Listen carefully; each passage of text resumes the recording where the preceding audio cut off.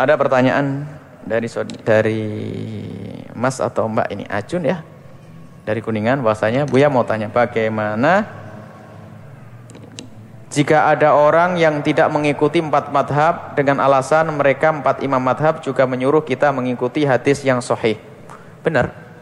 Pertanyaannya bagaimana kalau kita tidak ikut madhab Malik, madhab Imam Syafi'i, madhab Imam Ahmad, madhab Imam Abu Hanifah? Ini gimana?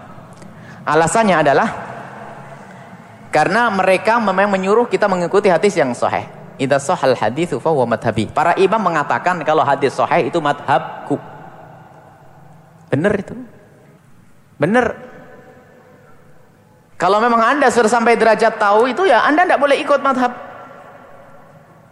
Wong hadis sahih aja nggak ngerti. Kalau Anda sudah bisa tahu hadis sahih, terus bagaimana Anda memadukan antara hadis yang sama-sama sahih bertentangan? Misalnya mujtahid gak boleh ngikut 4 madhab. Lah ini mengatakan hadis sahih pun menurut Imam Bukhari, dia belum berijtihad urusan hadis dia itu. Urusan hadisnya jiplak Imam Bukhari. Coba suruh tasahih hadis sendiri, bisa atau tidak? Coba loh.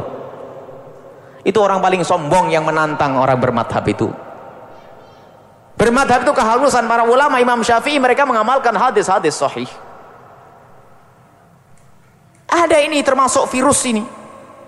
Ini termasuk, makanya kalau kita merentet penghancuran akidah itu, kalau kita bisa susun, yang pertama adalah Allah, Rasul. Setelah Rasul ada 2 cabang. Yang paling kanan adalah sahabat Nabi, yang kiri ahli bait atau dibolak-balik.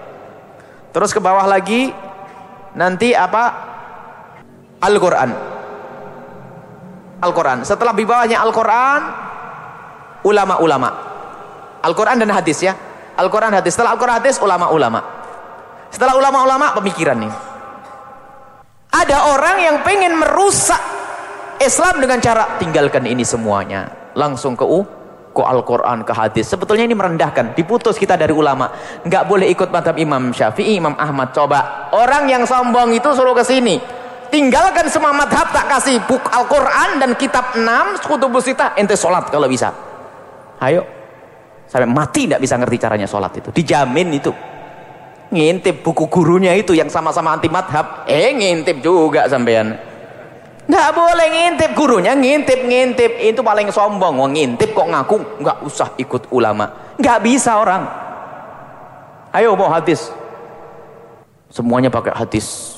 Sok Allahu Akbar, hadisnya apa? Nggak apal. Berarti saya nggak jadi karena saya nggak tahu hadisnya. Jadi sholat nggak pakai takbir ya? Iya, karena hadisnya nggak apal saya. Dalilnya nggak tahu. Kabirau, aduh lupa dalilnya. Ya nggak pakai sudah. Fatihah, nggak apal dalilnya. Orang paling dungu itu menolak madhab Imam Syafi'i. Yang pengen tahu dalilnya suruh datang kepada ahlinya, didatangkan dalilnya kalau dia nggak ngerti.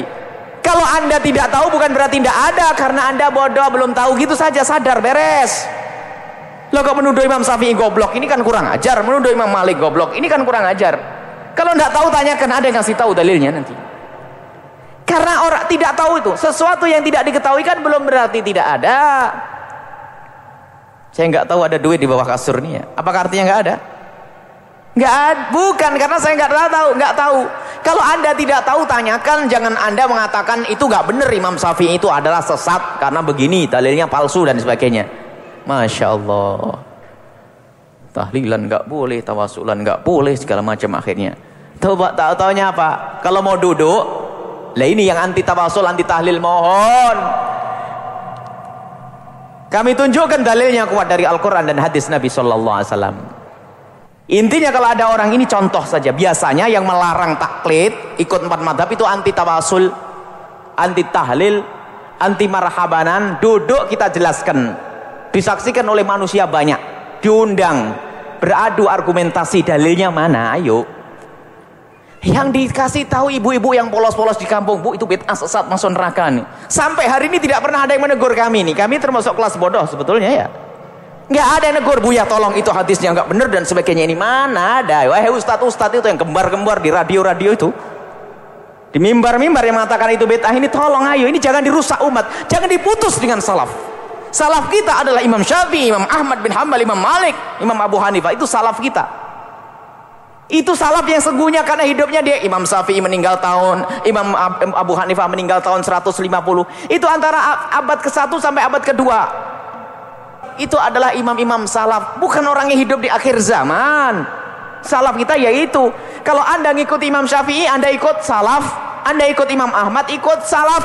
Jadi salafi yang sesungguhnya ya Anda itu yang ngaku salafi tapi nggak mau ikut madhab, bos, itu goblok. Bagaimana? Ini permasalahan nih, akidah dipecah belah oleh umat. Dipecah belah umat gara-gara ini. Yang tidak ikut Imam Abu Hanifah itu adalah kedunguan. Ini yang harus dijelaskan. Karena apa? Imam Abu Hanifah orang yang disepakati kesolehannya, ilmunya. Maaf, ini adalah permasalahan yang saat ini genting. Dikit-dikit, tidak boleh ikut madhab. Masya Allah. Cobalah dijelaskan. Ini adalah musibah di zaman ini. Ibu-ibu yang sudah sholatnya tentrem, ayam, ibadahnya banyak, dibilang, bu salah bu. Ya Allah, 20 tahun saya salah. Ya Allah. Mohon maaf jika ada kalimat kotor. Ini ada hawa nafsu ya. Semoga Allah mengampuni. Kalau sudah begini ada hawa nafsunya. Semoga Allah mengampuni. Dan yang anti tahlil semoga diampuni oleh Allah. Yang anti tawasul diberi hidayah oleh Allah. Diberi bimbingan oleh Allah subhanahu wa ta'ala. Ini adalah mulai emosi itu adalah ada setan yang nunggangi. Baru banyak istighfar. Innalillahi wa inna ilaihi raji'un. Astagfirullah.